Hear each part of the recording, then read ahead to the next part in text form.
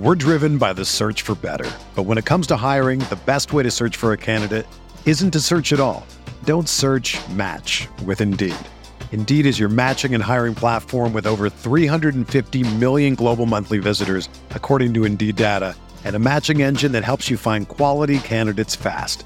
Ditch the busy work. Use Indeed for scheduling, screening, and messaging so you can connect with candidates faster. Leveraging over 140 million qualifications and preferences every day, Indeed's matching engine is constantly learning from your preferences, so the more you use Indeed, the better it gets. Join more than 3.5 million businesses worldwide that use Indeed to hire great talent fast. And listeners of this show will get a $75 sponsored job credit to get your jobs more visibility at Indeed.com/Blue Wire. Just go to Indeed.com/Blue Wire right now and support our show by saying that you heard about Indeed on this podcast. That's Indeed.com/Blue Wire. Terms and conditions apply. Need to hire? You need Indeed.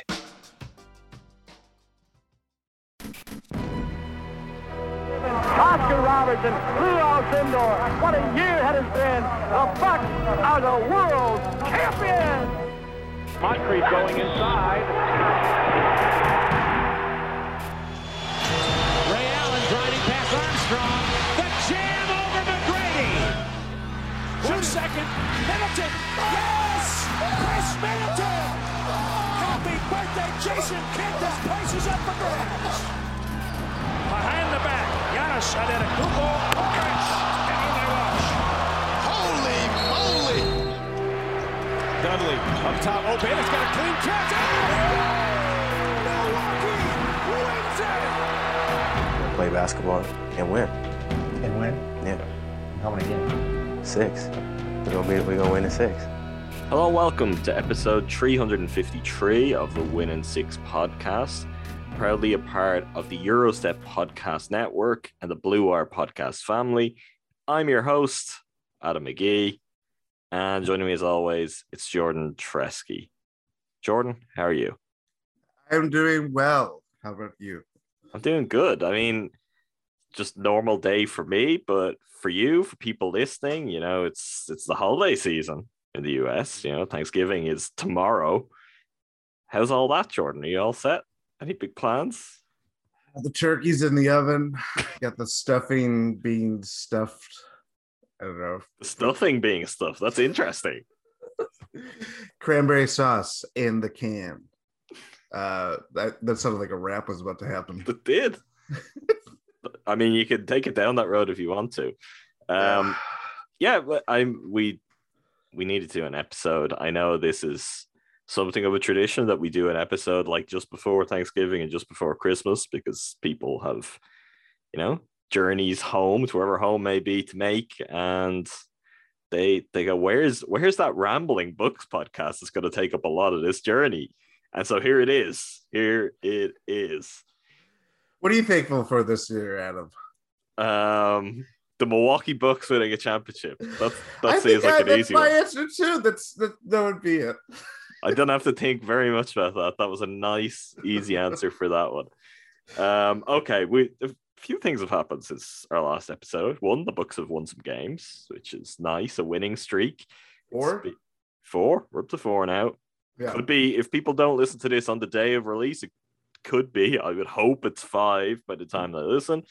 But the Bucks finally got to come home after a bit of a road trip, and yeah, you know, home comforts, bad teams gradually returning to health, or guys who did miss some time early in the season, say Bobby, for example, getting back in the flow of things and looking better. All of that is working out quite nicely, and it's reflected in the standings. The Bucks have closed the gap to the top of the standings. They're, I think, up to 8 now, only 3 games back of the Nets in first, so in a much better spot than they were not so long ago. Also, I mean, some other things about, but Giannis was named like a GQ. I think he was finalist. I don't know if he was GQ Man of the Year. I think he's finalist. I think he's GQ Man of the Year, but they have multiple Man of the Year covers, so I don't know who or if they even make that. Is it like everyone gets a medal? Or like how Madden has like multiple, like, or any sports game, I should say, but like the is what comes to my first. Like I did think he's GQ athlete of the year though. That's what it is. Yeah, he was athlete of the year. And also man of the year, as in one of maybe, I don't know, 10. Who knows? Yeah. Anyway, there was a really good, I'll start off with saying, a really good GQ profile by Zach Barron. This came out like last week, so I assume most of you listening, this wouldn't have been too long after we actually recorded last, have probably read it. And if not, if you haven't done that, you've probably, partook, or at least being aware of some of the discussion that's come out of it, some of the reaction around social media at the time. Giannis did do some talking about, his future, as used to be a pretty common thing in all kind of conversations with Giannis. Maybe less so now, but there were some questions asked here, and there were some quotes that came out of it that it's generated a bit of a noise in the least surprising way possible. Jordan, you specifically wanted to talk about this. I'm just going to reveal to the people. Jordan was like, we should talk about that. I know we had talked about this privately. What's your beef? What's the issue here? What's my beef? It's my turkey. Appropriate.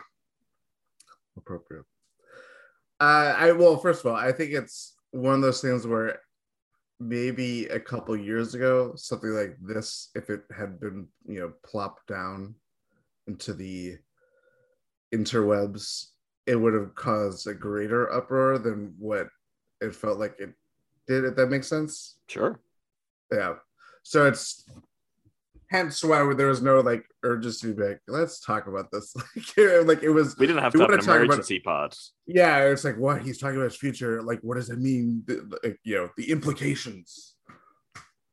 Obviously not the same after winning a championship and doing all the things that Giannis continues to do. But I thought it was interesting how, of course, because maybe stuff like this will never go away, whether we admit it or not. Like people will twist it in a certain way of like, oh, he's talking about his future. What challenge does that mean? Is it going to be with the Bucks? Is it going to be with Team X that isn't in Milwaukee or whatever? All this stuff, and it's like, I don't know. Like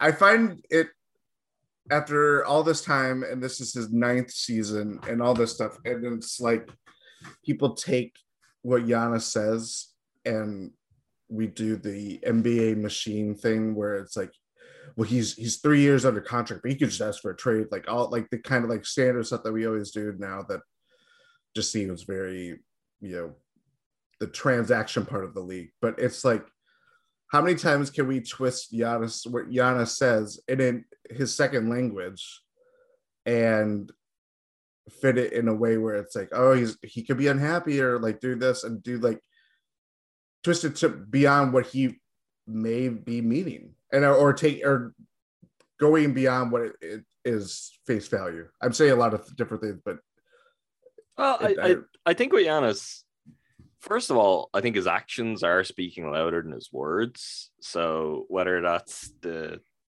diaper initiative that him and his partner Mariah have been putting together over the past week or so in Milwaukee, whether it's I don't know, his presence and his voice during protests last year, or something really kind of obvious that we talked about at the time. The guy literally is a part owner of the Milwaukee Brewers. Like he has put down very kind of concrete roots for his family, and he has in the past talked at length about, it's a place that he would like to see his kids grow up. It's a place that he would like to live. It's lots of stuff. And I do think there's some elements of like, this is a profile. So this is also serving a very different purpose and a very different audience than if this is an interview with Woj on a podcast. Yes. Or any, it's the information is even being presented in a different way. Like one of the things that caught my eye, there's the section where he's talking about, I'd love KD to be on my team as opposed to against me, or I'd love LeBron to be on my team as opposed to against me. And then you have, I'll quote directly here, And the winters in Milwaukee were cold, which is in the writer's voice. That's Zach Barron saying that. And then we have a quote from Giannis, which is cold as shit, he specified. Which, to me, for that to be the quote and for a sentence to be put together like that, I think is representative of, you know, how a profile is written and the difference in this between some other coverage of this we get in the past, which is they were talking about, you know, different cities, talking about Milwaukee, what he likes, what he doesn't like. And it was put to him, you know, the winters here are really cold. And he said, yeah, cold as shit. You know, that's, I think, one just really small detail that's pretty inconsequential. But I was like, okay, just the way that's framed is interesting. It's a profile. It's edited for clarity. And the reality is it's clarity for most people, for the core audience reading it. It may not be clarity when it comes to, you know, the most hardcore NBA fans, Bucks fans, people being like, what is happening with the future? I do think more generally, though, I didn't find anything he said to be inconsistent, really, with kind of what he's always said. No. I mean, there is some of it that's different, but he is getting older. He's now won a championship. His career is evolving. His life is evolving. And with that, some of his perspectives will. And also part of this for me, I mean, to just be pretty pragmatic and real about it, chances are that he leaves at some point. You know, that's the way of the NBA. There's a reason like Kobe and Dirk are these exceptions, that someone like Giannis in the past has held them up and talked about how he wants to do that. Tim Duncan as well. It's because it doesn't happen very often, you know. Mm-hmm. Even best intentions from everyone, there's no reason why at some point there's a need for a change or it goes a different way.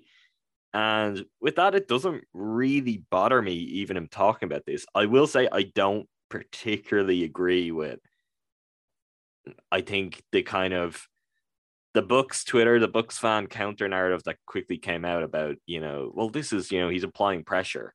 It's good for him to continue to apply pressure. I think he was just talking in an interview. Like, I think he was just talking in an interview. And I think there's lots of other interesting details that the way he talks in this interview kind of reveals about him as a person and how he feels in this kind of spotlight, that he is not, I don't know, LeBron. He is not doing this interview going into it being like, I have an agenda that I know I can work in.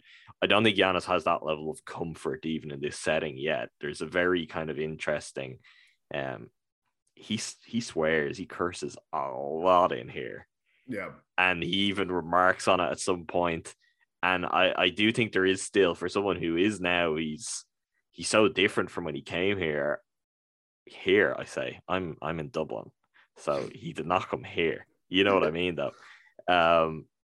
He's so different. And yet at the same time, I actually read some of his quotes in this with some of the kind of the boyishness that was there in the early stuff, because you're like, yeah, he's still trying to figure out, like, he's projecting a version of himself. The articles about how he doesn't fit in with a lot of, you know, the masculinity standards in the NBA, because he's someone who'll go and he'll collect jerseys from his rivals and all this. And at the same time, it feels like he's trying really hard to drop an F-bomb with every second word, and, you know, to just talk in a certain way that I don't know. Maybe that is how he speaks. Maybe it's not. I found the interview, I thought it was a really good profile overall. And I think there's lots of really interesting stuff in there about Giannis. But even when it comes to the Bucks, it's like the way it's framed and the way he talks about it. And then I think even more specifically, and Jordan, these are words I've never said on the podcast before, but I think there was something really instructive in the quote that Alex Saratzis gave about it, his agent, because I'll read it directly. Yeah. Saratzis says, I quote, "I don't think I'm thinking about leaving the Bucks, but I think he's genuinely like, okay, I have reached the pinnacle. The next challenge is let's repeat. But what happens if you do repeat? What's the next challenge? What is that next barrier? When you think about it from a basketball perspective, by the age of 26, this kid has accomplished everything. So sometimes you're going to have to manufacture what those challenges are." I think that's true. I think he will have to manufacture what those challenges are. So yeah, maybe if the Bucks repeat, Giannis is like, I've done all I can do here. And if that happens, I'll kind of tip my hat to him and be like, hey, if that's what you want to do now, you've won back-to-back championships in Milwaukee. There'd only been one before the past 2 years. That was 50 years ago. Good for you. I also think with his personality, if they won 2 in a row, there's no reason to believe that he then wouldn't feel like the next challenge is to win 3 in a row or win 4 in a row, not to go full LeBron at Miami. Yeah. I do think continuing to win could be that challenge. And as much as in his head he may be saying something like that, he is a relentless competitor, and players do not look to move teams because they're bored of winning. They may frame it a certain way. The way he will ultimately leave Milwaukee or choose that he would like to would be if the Bucks aren't good enough. I really think he'll find it pretty easy to be like, oh yeah, I want to win this many championships in a row, if that's what it came to, and he won't actually be thought with the challenge. And I think my last thought on this is he has 5 years left in his contract. So if 2 years from now he decides he wants to leave, fine. The Bucks have unbelievable leverage. They have the best player of the league in his prime years, and there's 3 years left on his deal. You'll get the best return you can ever get. And I think part of when you talk about the difference in the reaction or the feeling to this, sure, one is they've won a championship. So that's a big part. And it's like, well, no matter what, he was here, he won a championship, and everyone's going to have that forever. For me, I think the other part of it, and why I think the anxiety of that first contract is maybe the peak of what it's going to be, particularly now that they did win a championship. It's not like if he stays for 5 more years and he's about to hit free agency again, it's a conversation where it's like, if they lose him now, they haven't got to do it. They've done it, and they're going to have chances to do more. So the key thing that time around was you don't want to lose this player for nothing. Particularly with what you've done to the franchise to build a team around them. It would gut you, it would devastate the franchise. Honestly, it could be kind of terminal. If the Bucks, if he had decided not to sign that extension and we're facing into, he's just going to walk with all of the draft picks gone already, I don't know how the Bucks come back from that. It would take a long, long time. And then all of a sudden you could have a nice, shiny new arena, all of the amenities around it, and the crowds may not be there. And all those great jersey sales, everything from around the world, all of that just falls off the face of the planet. And you've got a very different proposition. By getting him to re-sign that deal, that was avoided. So that was the crucial thing. And that's for me where it's like, if he does decide 2 years from now, for whatever reason that might be, I'm leaving. It's like, will all Bucks fans be really, really sad about it? Yeah. Are the Bucks now in a position, though, that if that was to happen, they could have something to, have another good team or to initiate a full rebuild in a way that has the potential to bring them another really good team or their next great team? Sure. So I do think that's one difference with it. It's like, all of the sad fans in, I don't know, let's think of random cities like Miami and Toronto. They could see quotes like this and they could start daydreaming and fantasizing about it. And it's like, yeah, okay, cool. If Giannis decides he wants to be a Raptor in 2 years, you're going to have to send 8 first-round picks, whoever your best young players are, whoever your best current players are. The Bucks might want some of those. It could be another team involved in the deal that takes your current best players and sends more. It's like, you think the Thunder have a lot of picks now? It could go whatever way it wants to. It's either that or the Bucks would be like, oh yeah, we want one of the other best players in the league. It's not the stuff that we want to think about, but I do think it makes for an entirely different situation than in the past when we had, the clock is ticking and all of that kind of stuff. Yeah.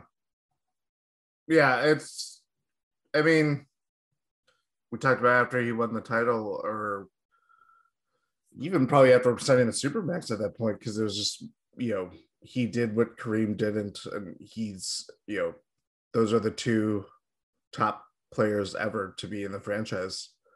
And at this point, one championship to one championship, who knows if the Bucks get to another finals. It looks good, but obviously, you have to get to that point to fulfill that. Yeah, I mean, this is, and it's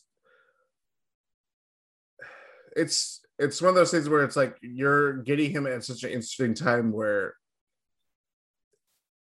you know, his mission is to become, you know, the best player of the league, to win a championship in Milwaukee of all places, and do what hadn't been done, you know, previously for 50 years, obviously here, but like it was representative of like seeing someone as great as Giannis fulfill that goal.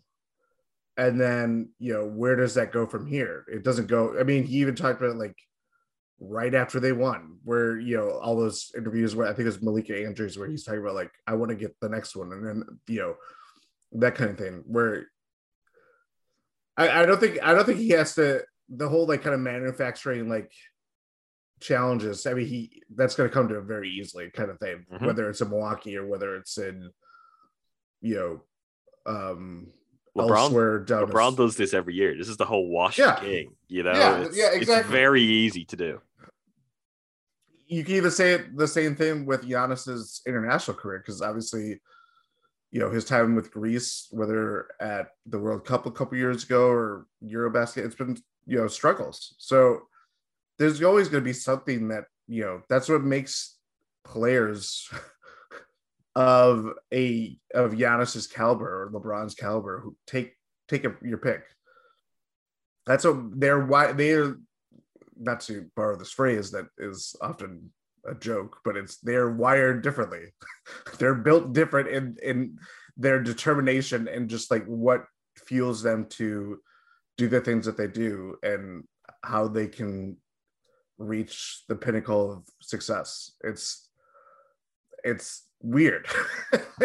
And I think how that article ended too was incredibly instructive to just how Giannis is, and just how you can kind of, there's different parts of Giannis that you can identify with, but like when you put it all together and just like what he stands for, what he is working for, it does feel very lonely. And that the fact that he's just kind of, he doesn't turn it off.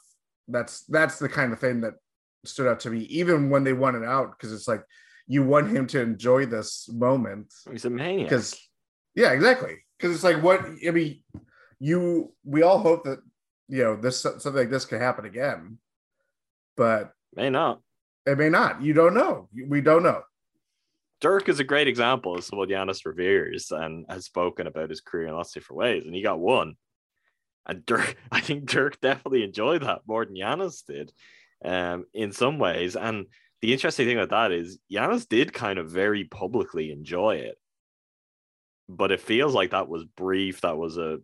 He's in a daze, and there was no actual contentment. Nothing came from that kind of internally. Nothing came from that, you know, upon reflection for him. That's interesting. I mean, I said it in talking privately. I think he's weird. I think he's a weird guy. Like, we all love to talk about the lovable stuff and all the elements we relate to. You know, ultimately, he's not very relatable. He's weird because he's one of the greatest athletes on the planet, and to live his life the way he has to be that, to just be the person it takes mentally to get to that place, you're going to be a little bit different. And these people are always, you know, Michael Jordan, Tiger Woods, whatever it might be. They're not just, you know, average guy down the street, you know.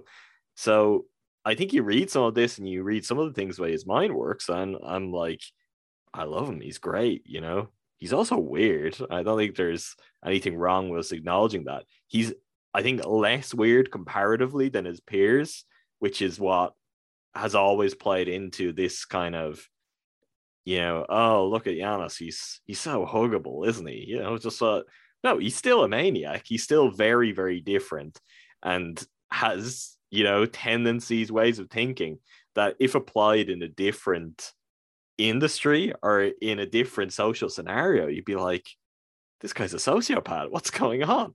Yeah, so, I don't know about you, but I don't think I've been asked or I've been locked out to do work like Giannis has.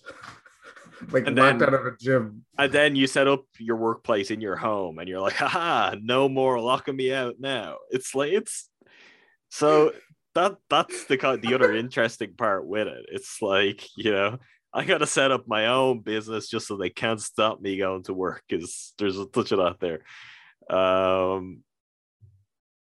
Yeah, I mean, I think it's a really great profile. It's not a surprise that there was some noise, not as much noise as before, but some noise around those quotes and that portion of it. But overall, I just thought it was an interesting look into Giannis, who I think is more interesting, a little bit more mysterious as he's getting older. And that's not in the way that it would often be, where it's like he's become more, I guess, media trained or polished to a point where he's not going to say anything. He'll say stuff like that is absolutely part of the way he likes to represent himself. It's part of who he is. But I do think it's something. It's not going to be the last time we have something like this. It may not be quotes about Milwaukee, or if he wants to stay with the Bucks, but I do think he's going to be someone who is going to continue to be outspoken and say some stuff. And over the years, who knows where that gets you. We're driven by the search for better. But when it comes to hiring, the best way to search for a candidate isn't to search at all. Don't search, match with Indeed.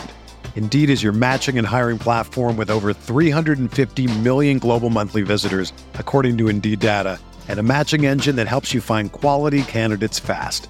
Ditch the busy work. Use Indeed for scheduling, screening, and messaging so you can connect with candidates faster. Leveraging over 140 million qualifications and preferences every day, Indeed's matching engine is constantly learning from your preferences, so the more you use Indeed, the better it gets. Join more than 3.5 million businesses worldwide that use Indeed to hire great talent fast. And listeners of this show will get a $75 sponsored job credit to get your jobs more visibility at Indeed.com/Blue Wire. Just go to Indeed.com/Blue Wire right now and support our show by saying that you heard about Indeed on this podcast. That's Indeed.com/Blue Wire. Terms and conditions apply. Need to hire? You need Indeed. When you need mealtime inspiration, it's worth shopping Kroger, where you'll find over 30,000 mouth-watering choices that excite your inner foodie. And no matter what tasty choice you make, you'll enjoy our everyday low prices, plus extra ways to save, like digital coupons worth over $600 each week. You can also save up to $1 off per gallon at the pump with fuel points. More savings and more inspiring flavors make shopping Kroger worth it every time. Kroger, fresh for everyone. Fuel restrictions apply. All right, well, we talk about, I guess, Giannis's play and the current Bucks, the recent run. We mentioned up top 4 straight wins as we record this, all at home at Fiserv Forum. They've beaten the Lakers, the Thunder, the Magic twice. What are your thoughts, Jordan? What are your thoughts on this run of games? It turns out the Bucks are good when they have their best players playing. I think that's where I kind of. These teams are bad too. They're they're bad. All 4 of them, or all 3 of them, I should say. Magic team too, that was without Cole Anthony, who I think is their leading scorer. Mm-hmm. So already kind of not the best team, but take away your best scorer, and it's like, okay. I was at Monday's game, and it was very much they can't score at all. They are pretty terrible. Sorry, John Hammond. But I think there's nothing that's a revelation to me. I think it's more of a confirming what we knew. And, once you get Chris healthy, once Brooke comes back, whenever that target date is. Seems to be soon, but who knows? Yeah. I mean, I think like when we last recorded, we were pretty happy with where the Bucks are. We're like, they're good. They're good. And I do think the low point maybe was their performance against the Hawks, which came just after our last episode. But I think other than that, even in some of their losses, they've kind of been right there. I know they've had some problems with holding on to leads late in games. I think generally their defense has been a problem. It's certainly not something that's been solved. Their offense isn't firing all cylinders. They're still missing a key guy. You're missing multiple guys, but one who's crucial to the team. And I think beyond that, even someone like Bobby came back and he'd been out for a while. He hadn't been feeling particularly great. And it took him 5 or 6 games, I think, to start looking anything like himself.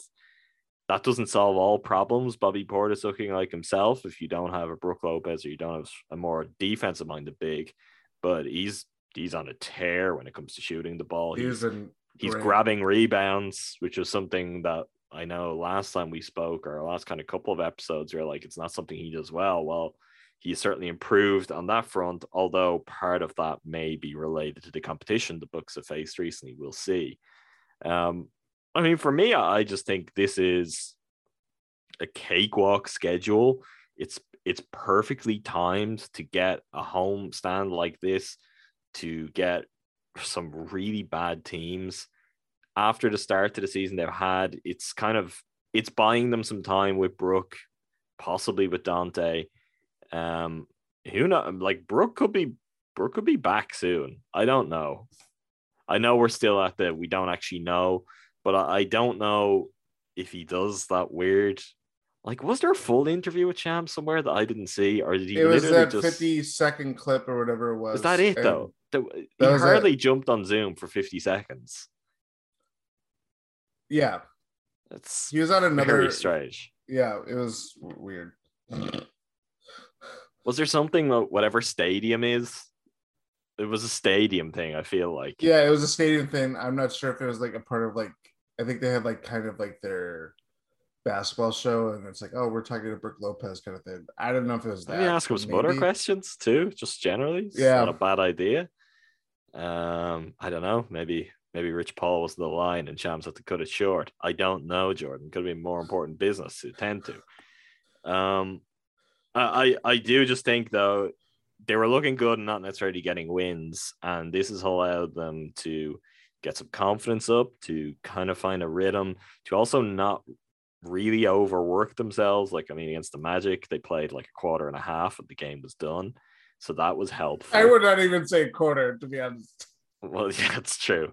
I think it took the Magic to crack double digits until with under 3 minutes to go in the first. So it was pretty tucked away early on. The interesting thing with this though is the schedule isn't too scary in terms of what's coming. So it's like, great, you're taking care of business there and it's built up your confidence and it's at least helped you to get closer to getting some guys back, if not actually get them back. But after they play the Pistons, then you've got a really banged up Nuggets team. Now that is on the road in Denver, and it's one of those places that the Bucks generally just go and lose over the years. Hopefully that's not the case this time. Then away to the Pacers, not exactly any great shakes at the moment. 8-11 Pacers. Then you've got the Hornets. Hornets are okay. You could beat the Hornets, and they've always given the Bucks trouble too since Borrego got there. I think Miami, and there's 2 Miami games in 3 in early December, the 4th and the 8th of December. But even you've got the Cavs in between that, then you've got the Rockets, the Knicks, the Celtics, the Pacers, the Pelicans, the Cavs, the Rockets. Like, this is coming right up towards. And they played Christmas. The Magic back to back at the end schedule. of December too. And even then, you've got like the Mavs on the 23rd, the Celtics Christmas Day. Yeah, you're right. Your Magic back to back. Pelicans New Year's Day, the Pistons, the Raptors. Where are all the good teams in the NBA, Jordan? The Nets, there they are. 7th of January. Like, really, between now and then, you've got 2 games against the Heat. You've got the Mavs-ish. There's a lot of bad teams there. Like, the Bucks could really start to rack up some wins, particularly if they get healthy. And that is the interesting thing. It's like, oh, great. this stretch in the schedule has come at a good time and you've taken advantage of it. You've got 4 wins in a row. I'm going to assume and hope not to be proven wrong that will be 5 wins in a row against the Pistons. It's then like, and now what? I'm not saying they need to make that a 15-win streak, but it's like, are you going to go 9-1 or 8-2 over your next 10 and kind of continue to build up a level that's much more representative of where the team's been the past couple of years, and also just, I think, where we feel they will and should be this year. So that's certainly something to watch out for. Any specific observations, player related, team related, from recent games? Is there anyone or anything that's been catching your eye? I mean, Giannis has been Giannis. I mean, 47-point game against the Lakers. Despite all the Lakers struggles, and it's certainly being talked about a lot elsewhere, not around here, but I'll talk about it if you want. But they still gave pretty much everything they could, obviously without LeBron that night before he came back from his injury and then assaulted Isaiah Stewart. He was just tremendous. I mean, what was it, 30, 20 and 5? He had a 30 and 25 game in the first game against the Magic. Like, he's just been, I would say on another level, but Giannis is just that's Giannis. He exists on another level to the Bucks entirely. But like, Chris has looked decent coming back from COVID. Drew has had his struggles, but like, even like the Monday game against the Magic, it's just like, you could just like sense when he turns it on and just like how like smothering and just a defensive menace he is to these, RJ Hamptons of the world, or like, lesser ball handlers and all that stuff. That's like, holy crap. I mean, it's kind of just reinforcing like how good this team projected to be coming in the year. Like how we were talking about, like, this is the deepest Bucks team ever. And, I don't think people have certainly struggled, but I don't think there's necessarily like a super big weak link, beyond their top 8 or like within their top 8 or 9 or whatever. Like everything is kind of like fit into place. Semi, who's now injured, so I mean, takes that out of the equation. But that's been rough. I mean, Ty Windish has changed team already. He went from shouting at us all about it. Even though I don't know, were you saying much of anything? Probably not. That sounds like you, Jordan. You're sitting it out. But he was certainly getting upset with Rohan and I in that pod about Shemi. He was as bullish as can be. He's already, apologized, disavowed him entirely. So I think that speaks volumes there. I really haven't been impressed with really anything that Shemi's done. So that's a tough one. The injury is going to make that tougher too, in terms of, him finding his footing and being someone that they're going to look to later this season. So we'll see how that one develops.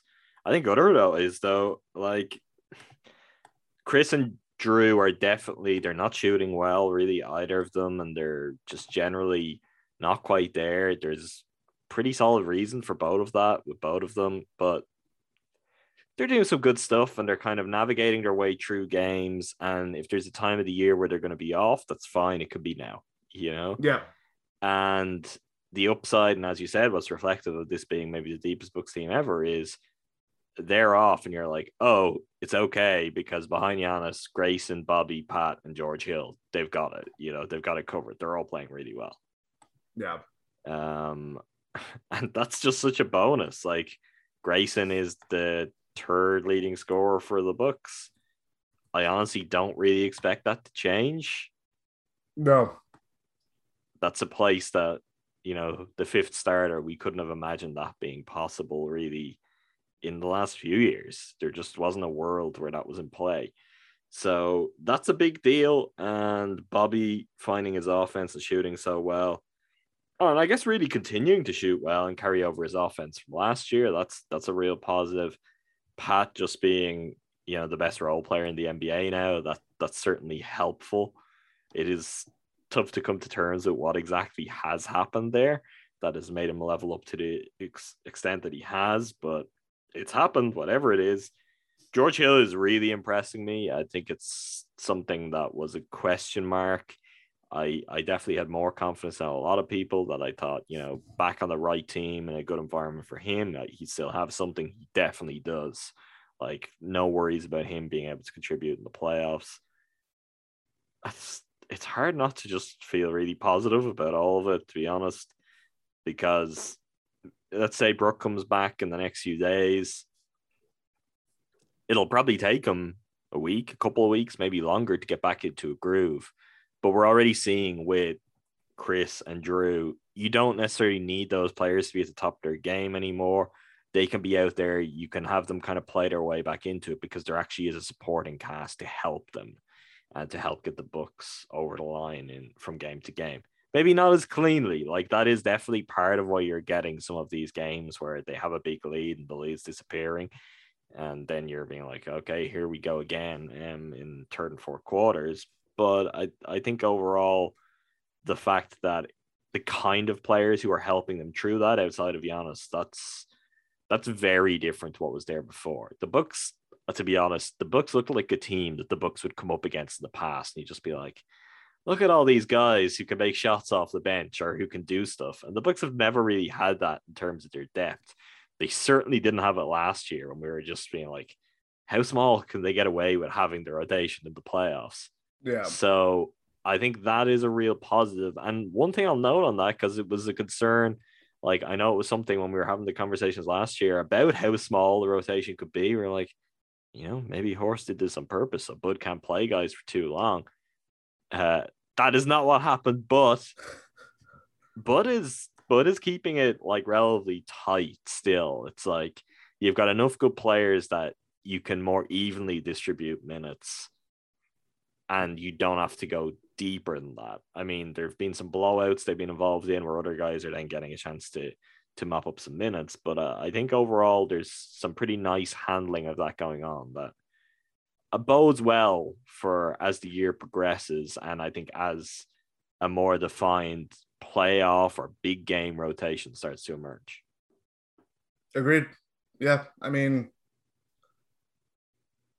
we'll have to see when all the pieces come back and how everything fits, because we talk about the starting lineup and all that stuff. They've only played however many minutes it has been, but like that first night was still Shemi didn't play or was still injured. Someone else was hurt too.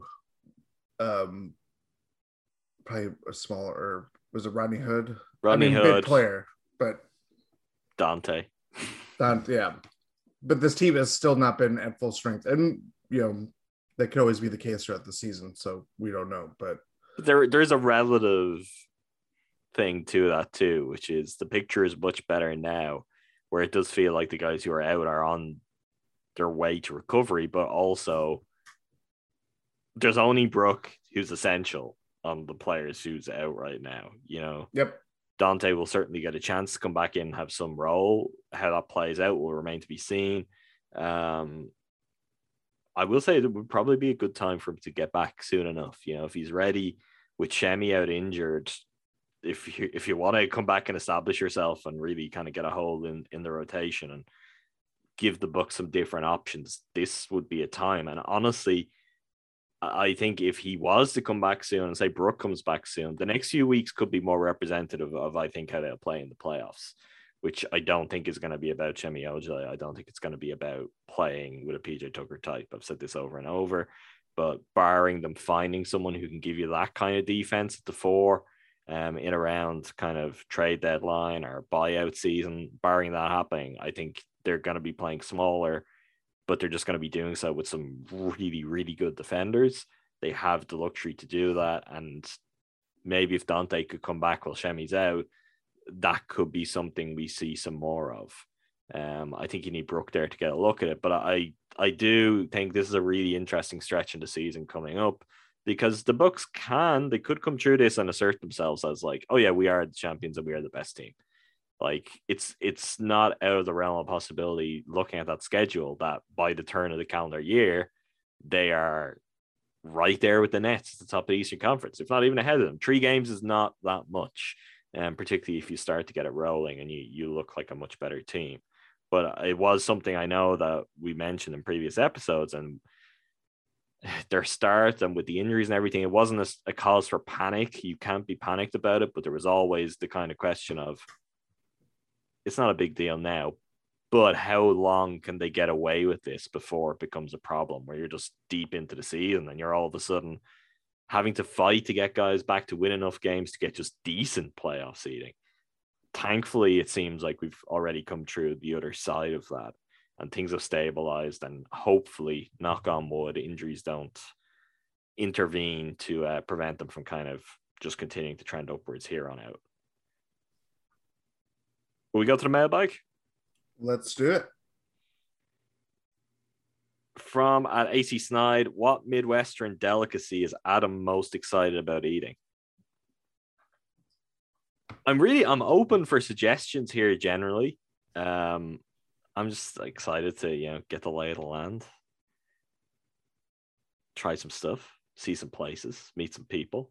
I have a tour guide here on the other side of this Zoom screen. I'm open to recommendations. Really, that's the thing. I am a vegetarian and I don't drink, which these two things are not very Wisconsin. So that's going to be interesting. That's a challenging dynamic, but we'll sort it out. I know I'm curious for all sorts of stuff. Kopp's frozen custard. I was gonna say Kopp's might be. Kopp's is right up there. Potentially cheese curds. I don't even know if cheese curds are vegetarian though. I don't know why cheese works in the US. We can cross that bridge down the line. That's a good question. Yeah, we'll find out. There'll be lots of stuff. Something I am, and there's a possibility that I'll make a trip to Chicago for a Bucks game and I'm there, but if not, can you get like proper Chicago deep dish pizza in Milwaukee? Are there places? I would have thought. There are some. I've never There's also never had deep Chicago dish, so it's a curiosity. Oh, there are like Chicago pizza chains that have made the jump up to Milwaukee. Okay. Yeah. So it could be disgusting, but it's one of these things. I see these arguments on Twitter about like the kind of soupy casserole kind of pizza, and I'm like, you know what? I don't have an opinion. I've never had it. So generally, I think there's some other interesting Midwestern stuff, but I'm not like any city. I want to taste, sample some of the foods of Wisconsin, Milwaukee. But I want to get Milwaukee's version on other great foods from around the world. If there's a great Mexican or a great Italian place, whatever, it's like, yeah, it's very good Indian too. I love Indian. Here we go. So I'm down for ideas. Generally, if you've got recommendations, suggestions, reach out, let me know. Jordan's keeping a list, right? Oh yeah, I got the list. Jordan's got an itinerary plan. From at Hindust 119-00842, which herd should be promoted? This is the thing when you name your team the herd. It's awkward for questions. That whole Herder now. Kevin Herder. The herd are rolling. You're in a much better position to talk about this than I am. I have not watched the herd yet this season, but I do enjoy being like, oh, let me check what score the herd game was last night, and being like, oh, they were down like 20 before I went to sleep, and they won again. Yeah. So we're learning no lead is safe, whether it's NBA or G League basketball. I've got a question, right? Because I was thinking of the Bucks' recent schedule, and I was like, they're basically playing G League teams. And I thought that's unfair because the herd are in the G League. How do you think the herd would fare at the moment against, say, the Magic?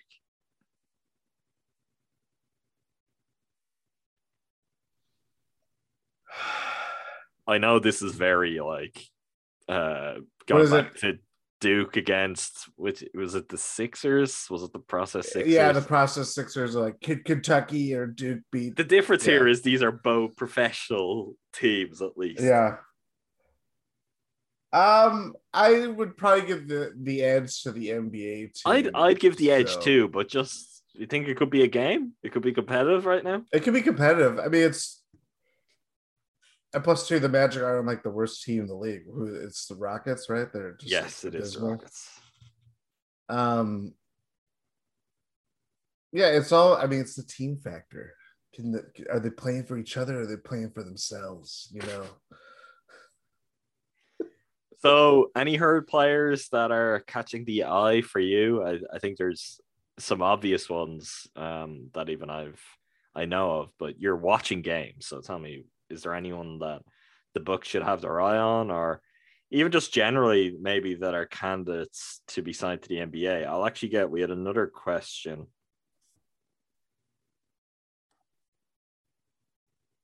No, I'll have to find the question. We have another question along the same lines, I think, asking how the G League works in terms of, do the Bucks have essentially first option? It was from @Hunter_Y13. How do call-ups work from the G League? Can other teams call players from the Herd, or do the Bucks have some kind of rights or priority there? The Bucks have no rights or priority. Yep. The players can be called by any other team, which is generally in previous seasons when the Herd have had standout players and a standout team, that's been what happens. In part because generally it's bad teams who will be the first to take a flyer on these kind of standout G League players. The advantage inherent, though, is they're currently within the Bucks organization. So the Bucks are getting eyes on them every day. And if there's someone who is hypothetically so good that, they need to be part of the Bucks, well, a call should be made from Oshkosh to Milwaukee, where it's like, you just need to sign this player now. Like that's the advantage you have, is you're getting the closest look at any of these guys, but it doesn't mean anything in terms of other teams can call them up. So with that in mind, whether it's the Bucks or even if it's other teams, call up candidates through the first 5 games, right? It's 5-0. Yep. 5 games this season for the Herd. Who have you got, Jordan? Rajon Tucker is probably, I would say, the top name for me. I mean, it's nothing. It's kind of like the same how we talked about it a couple of years ago before he got called up to the Jazz. Just impressive scorer. His defense is he's been really more engaged on that end, and he's playing passing lanes really well. He looks a lot more, he's built out his body too. So he's already very athletic, and now you're adding more physical or, physicality. And he looks like he's a linebacker. Okay. Because that's something from not having watched games I haven't seen yet. Cause he was kind of a stringy build previously with the Herd. So a lot of mass has been added there. Yeah. He's been really good. Trayvon Waters is, I don't know if he'll get a call up, just because I think, it's tough for a point guard like him because he is so small. And I knew he was on the shorter side. I didn't realize how small he was. He's maybe like 5'9", 5'10". So yeah, defensively it's a little bit tough, but he also just plays above, his what's given to him. Like, he is, like, despite defensive deficiencies and kind of being, he could be, schemed out or, exploited matchup wise. Like, he is a very tough defender regardless. Excellent passer, has been shooting the 3 very well.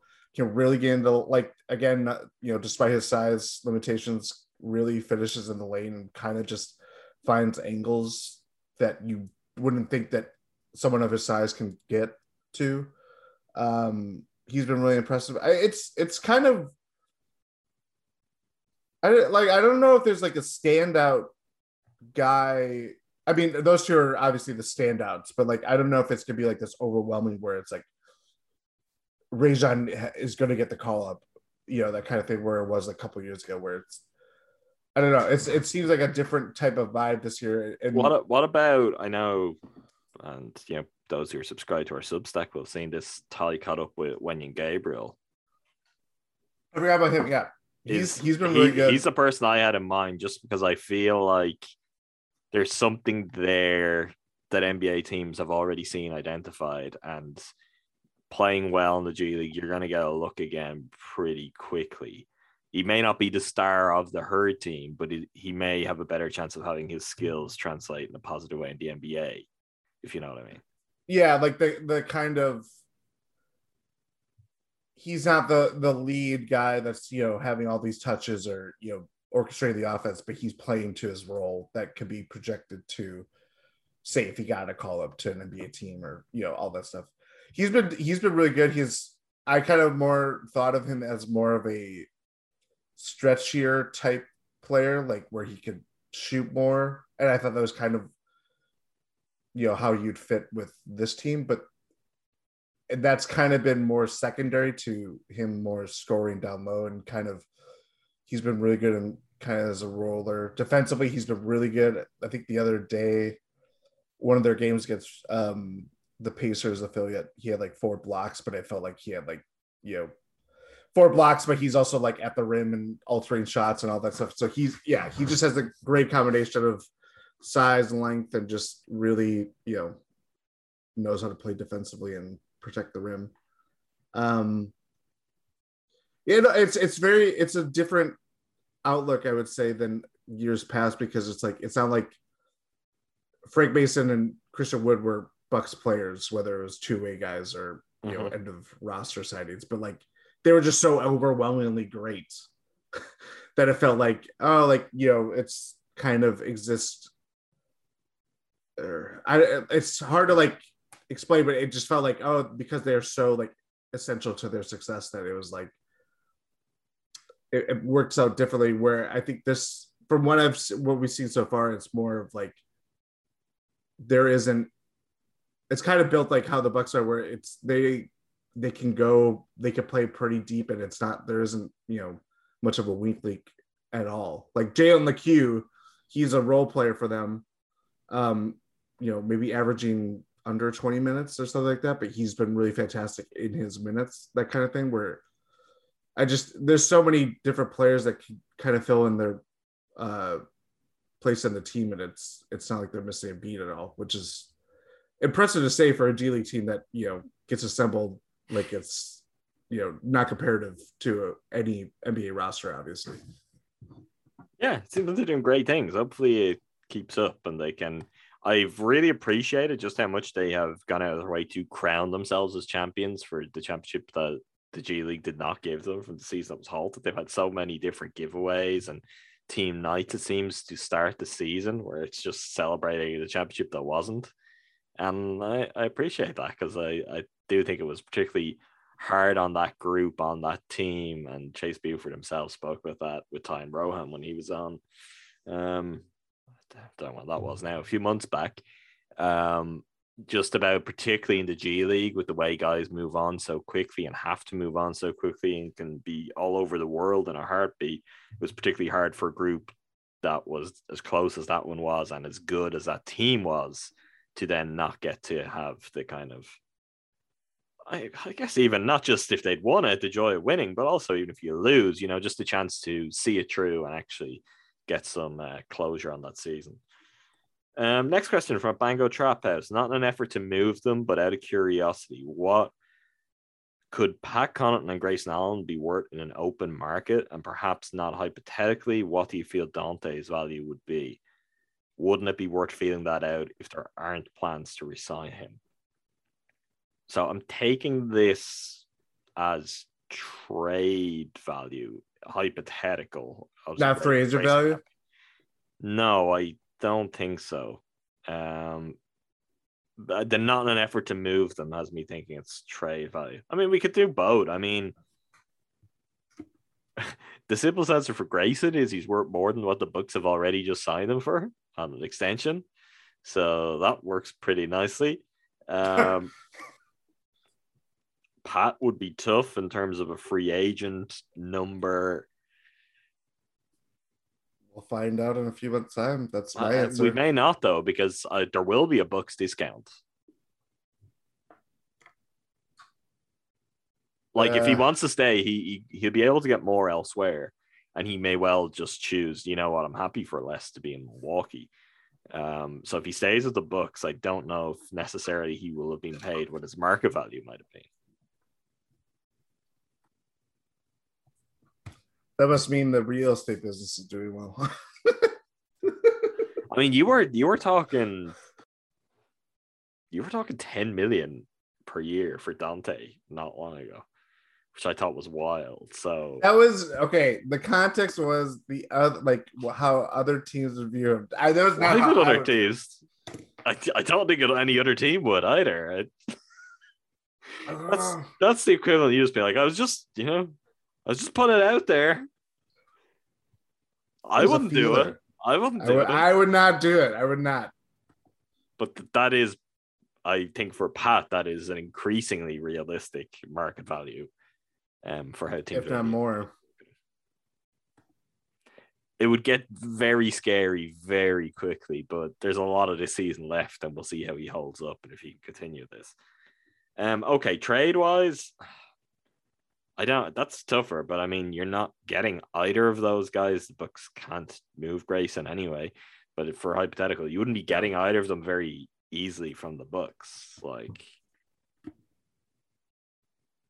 you're talking like a good player, like an equivalent player, probably that some of the Bucks would view as that, and like a second rounder, or you're talking first round picks.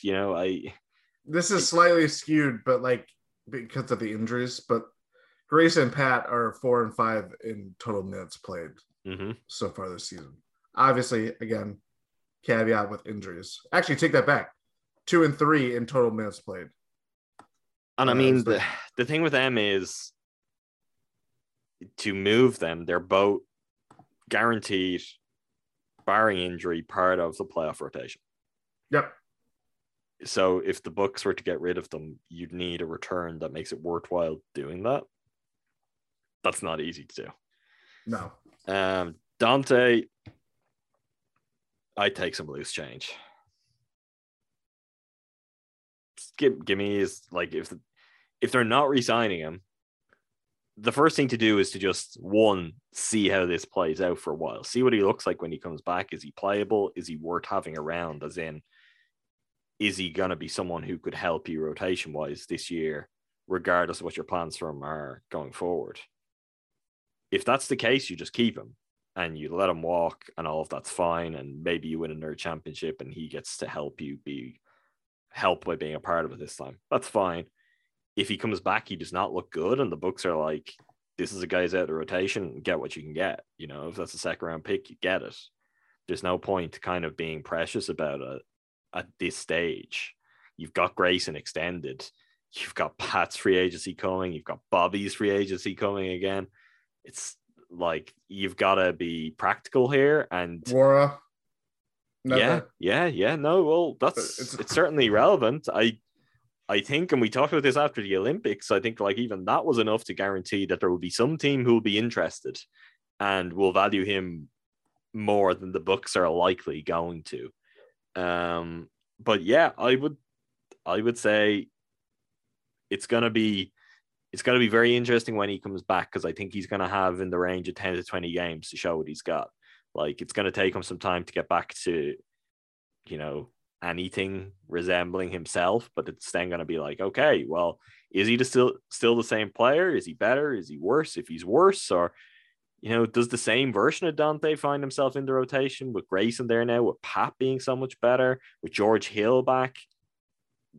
That's not guaranteed in its own right, but if he's not going to be a part of the rotation, I get whatever you can get, because one, the draft pick cupboard is pretty bare, but anything you could get back for him could be something that helps you to acquire someone who is better positioned to actually play and contribute positively by the time, we get closer to trade deadline, or next summer. It could be something that allows you to get off of someone else's deal, like package something else that creates some more space if you want to keep Bobby and Pat, whatever it might be. It's like, draft picks are incredibly valuable to the Bucks, and if there's a team prepared to give you anything, you take it if it's the case that he's not going to be part of the rotation. But we can't know that just yet, and also, I don't know if that does prove to be the case. I don't know if there's a team that's going to be willing to really part with anything at all for Dante. maybe maybe you could do something that's not pick based, where it's like a bad team with a good veteran player who still has something and is facing free agency next summer, and they're like, you know what, we'd rather have a younger guy. You take this guy, he goes and competes, and we'll take have Dante. his bird rights. We'll have his bird rights if something clicks, and either way, we're kind of, if not, it's a salary slot that we're kind of clearing up anyway. I don't even know. We're too early in the season for me to think in terms of what kind of players would even fit that mold, but maybe that's another route to a Dante trade. But it's what they will do is take a look and see, because if he's good and he's playable and he's going to be playable long term, well, then they're going to keep him, and it doesn't really matter if they want to go beyond that. It's like, if he can help this season, it's probably worth it, because you're not getting a first round pick for Dante DiVincenzo after all of his injury history, and because they haven't done anything to help themselves on that front, with not being transparent, with the weird kind of secretive timelines. You're not exactly bumping up his trade value. So yeah, that's where I stand on that. From at MK Robert, have either of you ever considered a 24-hour Twitter war against another fan base? Which fan base would you choose? Jordan, there's no way you've ever considered a 24-hour Twitter war with anyone. No, I have not. Do you want to answer for me? Do you want to answer who I'd choose? Raptors. That's correct. Really simple. It's Raptors Twitter. Yeah, they suck. It's like, yeah, it'd be great fun. Let's do it. No, I never have, because I don't have the time or the energy or desire to find myself in a 24-hour Twitter war with anyone about anything. But if, gun to my head, if I have to do it, you're like, you have to do it. What team is it gonna? You wouldn't finish the sentence. I'd be like, okay, Raptors, let's go. I knew Jordan would get that. Next up from at MK Robert again, Bulls, Wizards, Hornets, and Cavs are all in the top 6 of the East right now. Do any of them finish there? The Cavs are 10th. So come on, Robert, better fact checking. The Knicks are there. We could add the Knicks. I think we probably should add Knicks. the Knicks. No way. Knicks, no way. I am on this train. Hornets, I don't know. Like, they're really good offensively. Defensively, they're pretty blah. They're also young, so it's hard to know. They're young, that's the thing. They're definitely good, but it might just be a year too soon for them.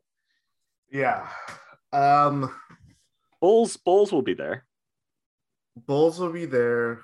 Wizards, I am reserving judgment on, because they're already kind of slipping too. Because I think last we recorded, they were leading the East. Now they're 1.5 games back. I mean, they're 6-4 in their last 10, meaning they started season 5-2. So yeah. They are starting to ease. I think they also have the best defense of this crew, right? I think I saw that they were the Wizards. Yeah. They are 5th in defensive rating. The Bulls are 10th. Knicks are 17th. That certainly supports you. The Hornets are 22nd. Hornets actually, negative net rating. That's not a good sign for your 11-8 record to have a negative net rating. So maybe that's part of the answer on the Hornets. From at Hunter_Y13, the Heat and Bulls are much improved. Do you see either of them as a playoff threat to the Bucks? Heat for sure. The Heat, obviously. I think the Heat are quite clearly the third best team in the conference. Yeah. I don't think there's any debate over that, unless the Sixers figure out some sort of thing. They have a lot of stuff to do to figure that out. But I think Barring that, the Heat are the third best team in the conference without question. The Bulls, no. Good team that will get to the playoffs. I've been thinking about this. Sorry to cut across. They kind of feel like the Oklahoma City Thunder, Billy Donovan's last year at OKC, where they had Chris Paul, SGA. Who is there? Schroeder, right? Yeah, Schroeder was Sex Man. Mm-hmm. Like, that's pretty much how their backcourt is. Like, whether it's with Lonzo, DeMar, and Levine, I would say more scoring power with this team rather than Oklahoma City. But like, definitely, they're like very Vooch. Yeah. I forgot he's I don't know, there's just something about it that they play, or it feels like it's built in a very similar way where they can play. They're certainly bigger than that backcourt is, but like has the same kind of tenets as that team did. That kind of I find similar. I mean, also the thing if the Bucks were to play them is, I mean, they've started the season. They're shooting actually the same percentage of threes as the Bucks. They're shooting 13 fewer per game, though. And they have a lot of mid-range specialists that if the Bucks decided to go in and kind of casually and without much further top play drop, there would be a wake-up call there. Like, I think if the Bucks play the Bulls in a series, I wouldn't be like, this is a sweep. I think the Bucks would win easily, but I wouldn't be ruling out that there's something has to be figured out moment. Adjustment needs to be made, which is traditionally, I mean, even before last year, something that the Bucks have often found themselves in those kind of series, which is someone else is kind of striking the first blow. And then they're having to kind of cater to for there. But I do think, like, I feel like the Bucks have learned. I feel like that's already evident in how Bud is managing the team in the regular season. So I wouldn't be overly concerned. I think the Bucks would have the tools and the formula to beat them pretty comfortably over a series. But it doesn't mean that the Bulls wouldn't get a game or possibly even two. You know, and it would be fun if the Bucks are playing the Bulls and the Bulls are good again in the playoffs. It would be fun to actually have that get to be a rivalry, you know, because that has not been the case. Basically, when the Bucks have been good, the Bulls have not, and that is a long running, kind of amazingly so throughout the two franchises' history. I think they would probably go back to the 70s. It's like a switch flips, though. When one becomes good, the other is just then doomed to be absolutely abysmal. So it would be nice if the two could be good at once, and any kind of rivalry could be started from there. From at @sign_Justin, how can we prepare Adam for what Wisconsin weather is like in February? Also, got to meet Jordan in person yesterday at Seth's book signing, which was awesome, and we definitely need a live show. Jordan, you were. Some people may have seen you. Maybe some said hello. Maybe some just gawked from afar. You're like, is that him? Is that the mythical, the man, the myth, the legend? Yeah. Out and about in the streets of Milwaukee. You were at the Set Part Now book signing event with Eric Name and Dave DeFore last night, right? I did. I made my way to Broken Bat Brewery, Triple B. And you met some people and you had a good time. On that front, on the live show thing, we're planning that. Like, we're in the early stages of planning and feasibility and whatever. So yeah, we will do our best to have that. If you would like to come to some sort of GSPN live show, send us a tweet and tell us you would like to come, because obviously an important part of this is knowing that people are interested and just how many people are interested. So if it's something where you'd be like, yeah, you know what, I can't miss that. Probably wouldn't be the night of a game, but say an off night, and like, I'm going to be in Milwaukee for a week that's homestand heavy. So maybe some people come from out of state, Jordan, they can take in some homestand games, you know, have an evening with us in between it all. That sounds like fun. But yeah, we're looking into that. We're working on that. More information will be provided if and when appropriate, but for the meantime, if that's something you'd be interested in, definitely send us a tweet. Tell us, yes, I'd be interested. I'd be there. And if that seems to be the case, yeah, we'll make it happen. As for the first part of this, which is very important, and I also want tweets about this, how can I be prepared for Wisconsin weather? I do believe I'm possibly coming at one of the worst times just in terms of unpredictability, because it's not even like it's definitely going to be this cold, or, I'm right at the end of February into March. Maybe it's the time of year where the weather starts to improve, although I don't think seasons work like that anywhere anymore. March weather used to be good. I don't think March is good in most places anymore. It's the cold hangs on a bit longer these days. I think there's something wrong with the planet, Jordan. Oh, I'm just throwing it out there, right? I have a feeling something's up. There's always like a week though in March where it's a little warmer. I'm sure that's normal. Closer to April though. No, you'd be surprised. No? You'd be surprised. Like today, right now, as we're recording, I believe it's 50, and we're talking about late November in Milwaukee, which is not typical. Oh, so, okay. Let me just translate this. 50. Yeah, that's a nice mild day. So 50 is I live in Ireland, which has one of the most temperate climates on the planet. It does not get very hot. It does not get very cold. We just permanently live in the middle. I mean, sure, it gets cold. In the winter, it gets cold, but it does not get Wisconsin cold. It does not get very hot at all either. A lot of people complain about it all the time. I love it. I think it's great. I don't like super hot. I don't like super cold. I'm like Goldilocks here, Jordan, right? So I am curious. I've already asked Jordan and Ty and Rohan, I'm gonna have to pack some stuff. What do I need to be? Do I need boots? Do I need boots to be prepared for snow? Do I need lots of heavy layers? What should I be expecting? 30 layers just in case. Footwear is, because I'm probably gonna have lots of pairs of shoes with me. So am I best having something heavy duty just to be on the safe side? It might be. Yeah. Plus, even if it's warm, it wouldn't be out of the ordinary to see someone walking in boots. Oh, sure, that could happen anyway. But I don't own a pair because they're not necessary here. That's so this is point. I've got to be prepared.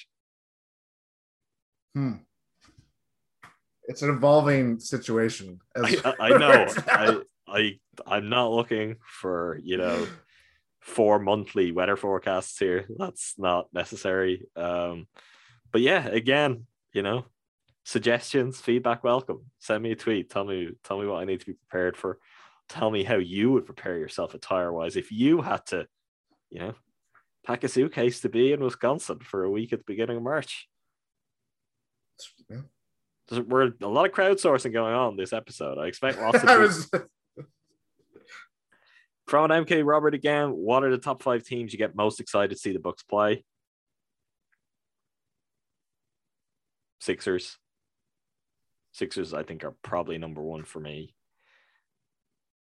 There's the long-running rivalry. They've generally been at a very similar spot to the Bucks over the last few years, so games have meaning, and you've had Ben Simmons being a baby and Embiid setting his location on Instagram. You've got all that stuff. I think that's a fun one. Heat. I think that's gotten up there for me over the last couple of years. As a general rule, I have not been excited to see the Bucks play the Heat over the years because I don't think I'm excited. It's more of you hate to lose those games. Sure. But they have often beat the Bucks, and the Bucks have looked terrible against the Heat over the years. So I would hesitate to put that on the list with this question. Say for the first round.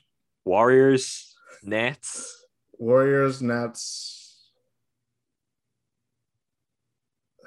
I'm trying to do another team. I'm generally just happy to watch the Bucks play teams. Celtics at times, again, there is a historical rivalry there, and the two teams have matched up with and recent kind of where they've been in recent times, and you had Terry Rozier and Bledsoe and all of that stuff too. So I mean, I Celtics and Sixers are two that I think generally I'd be kind of intrigued by. But yeah, Nets for sure at the moment, and Warriors, particularly where they're looking at being back to right now. I think that's kind of it. I mean, the Suns this year, like you play a team in the finals, and they're looking pretty good again too. So Yep.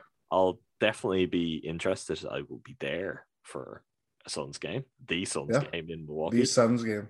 At least until June, of course.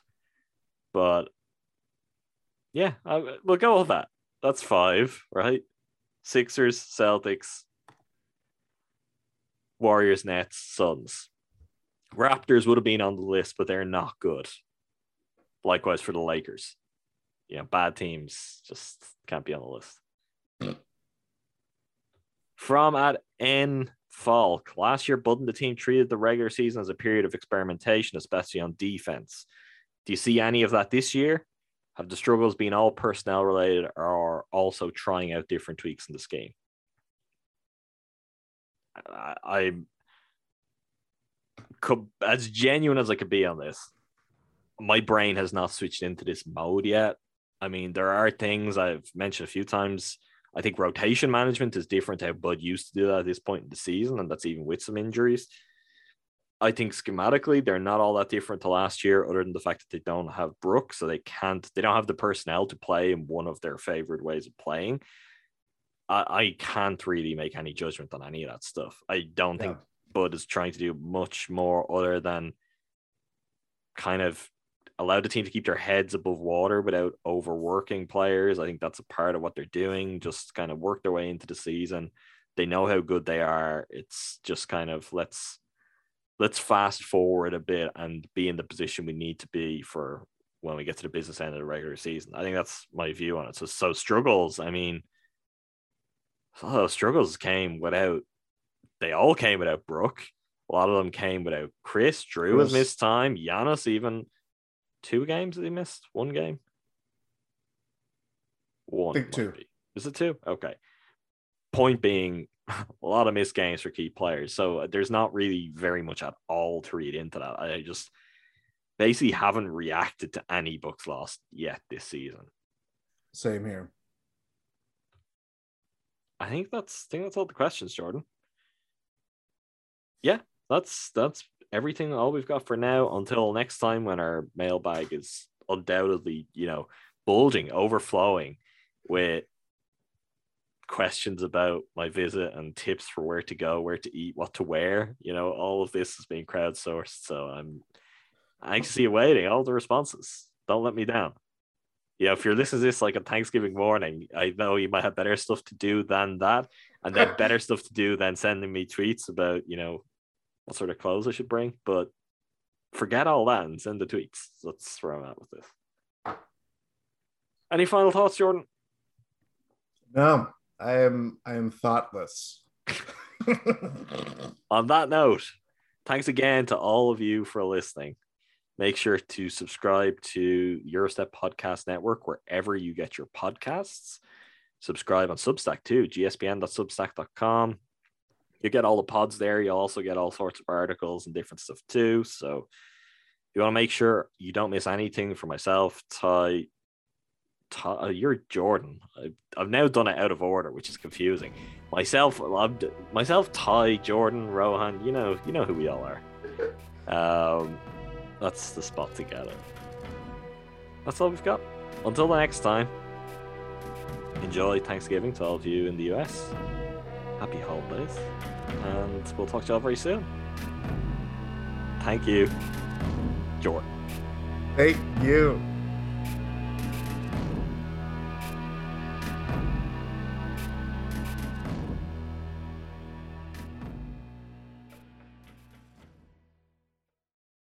Everyone is talking about magnesium. It's all you hear about. But why? What do we know about magnesium?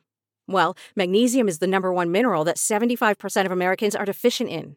If you are a woman over 35, magnesium will help you rediscover balance, energy, and vitality. Magnesium supports more than 300 enzymatic reactions in your body, including those involved in hormonal balance. From functional medicine doctors to mental well-being and female hormone experts, we all know that magnesium is the one mineral to improve all aspects of well-being and health. But which one?